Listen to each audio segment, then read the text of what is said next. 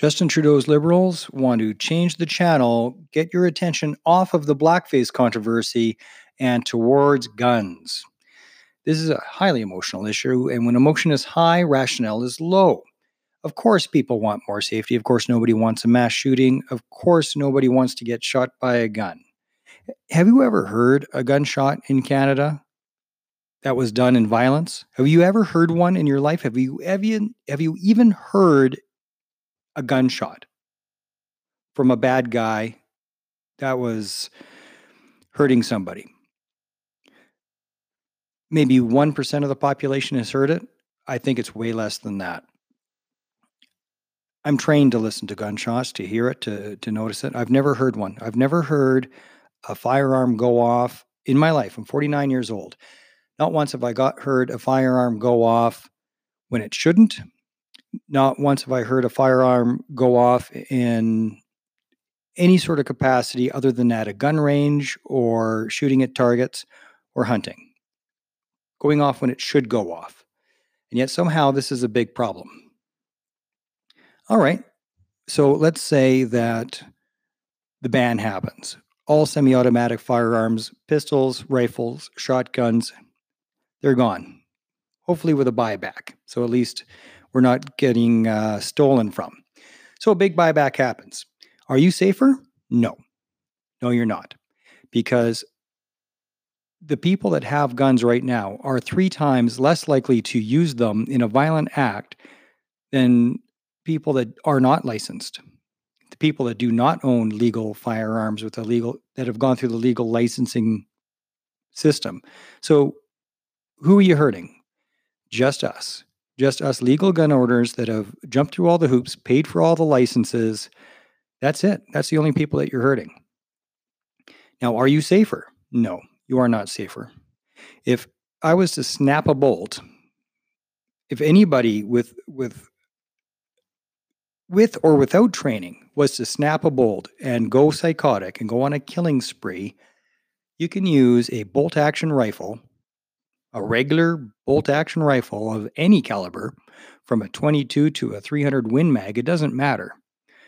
And you can cause absolute carnage with a bolt-action rifle or a lever-action rifle or a pump-action. Being semi-automatic doesn't really help. The only time that semi-automatic weapons help is when you're matching, it's one force of people, so 100 people on one side and 100 people on the other. All things being equal, if you have semi-automatic and they have bolt action, you're better off to have semi-automatic in a battle where it's many people against many people. Semi-automatics are good for cover fire, for suppressive fire. Those are bullets just to keep people's heads down. That's what semi-automatic is really, really good for. It's to keep other people's heads down. It's called suppressive fire. For actually killing more people, single shot is the best. That's how it works. Single aimed shots, which you can do just as well with a bolt action rifle as you can with a semi-automatic. So as far as actual lethality, there is no advantage to a semi-automatic weapon. None. It is good for suppressive fire. That's why the semi-automatic function, or automatic function for that matter, is fantastic. It's to keep people's heads down so that you can create cover fire, suppressive fire. That's how it works. But they want to take them away anyway, so fine.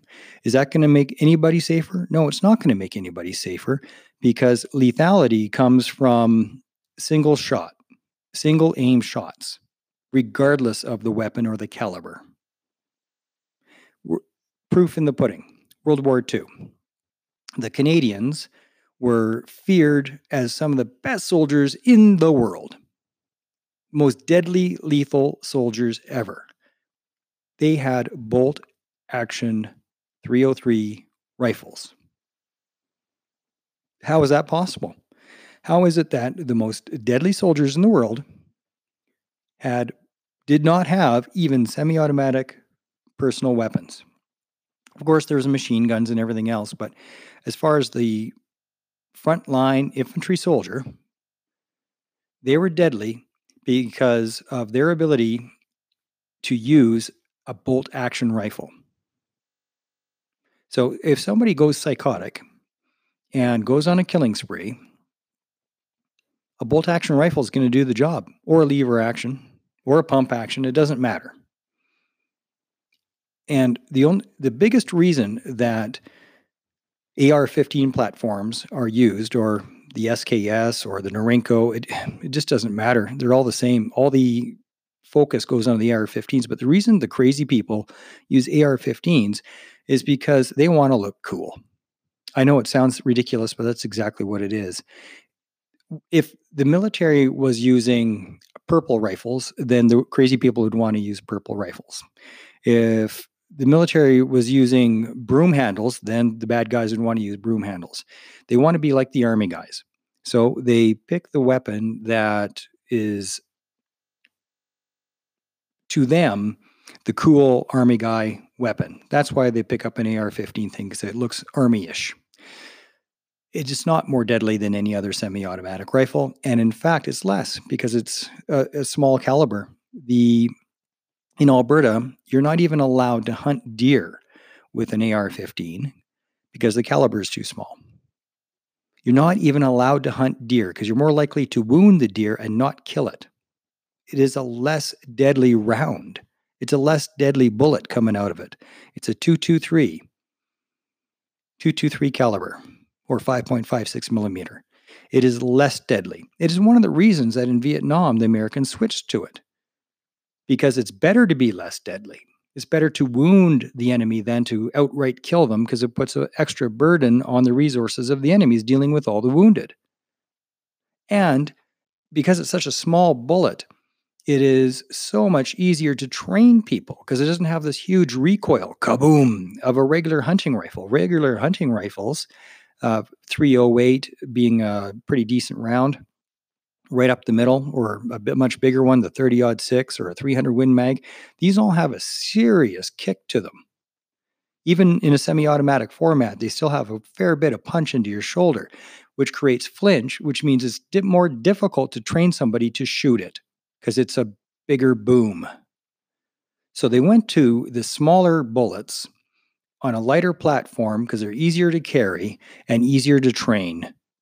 Anybody can shoot an AR-15 because it's a low power round that goes through it. You can take a 12-year-old child, and that kid can be perfectly comfortable with an AR-15 because it is a low power round. That's why it's chosen. But if that terrifies you, having a weapon that's actually a much smaller bullet that's more likely to wound than it is to kill, fine, ban it. I don't care. But it's not going to help. It's not going to help anybody. I don't own one because the reason that I don't own an AR-15, other than it's useless and I can't go hunting with it, but the biggest reason is that I can't take it out of the house to even go target shooting in the back 40. The laws for these restricted weapons are so incredibly tight. The only place I can take it is the gun range under very strict circumstances, is to a gun range where I've paid for a membership to poke holes into targets, into paper targets. That's the only thing I can use it for. That's the law. Now, if I could use it to hunt deer, maybe I'd consider getting one, just because they're kind of cool. And the rounds are really, really cheap. And even though it's illegal to hunt deer with it, they'll do the job. So it's not going to make anybody any safer. Not at all. So what would make people safer?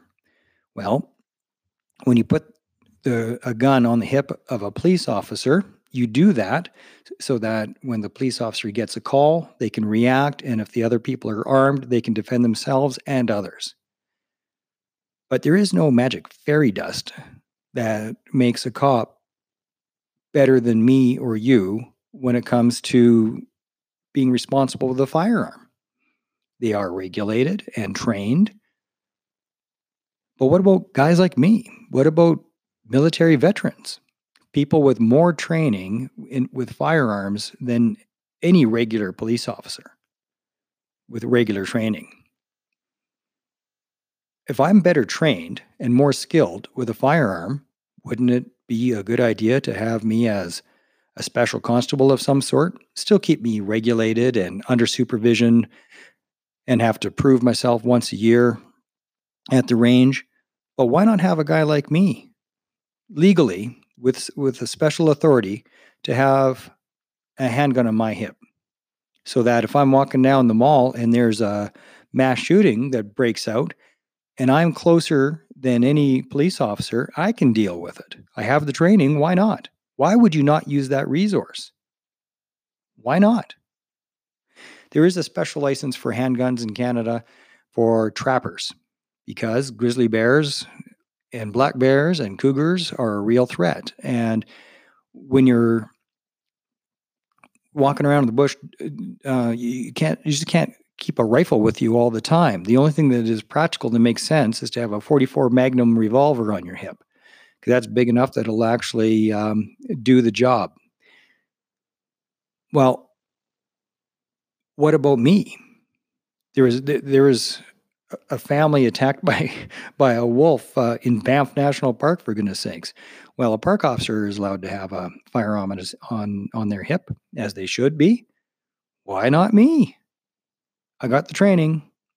And yes, there should absolutely be regulations. Yes, I should be constantly checked and double checked to make sure that I still don't have a criminal record. And the second that I do commit a crime, that gun should be taken from me. Absolutely.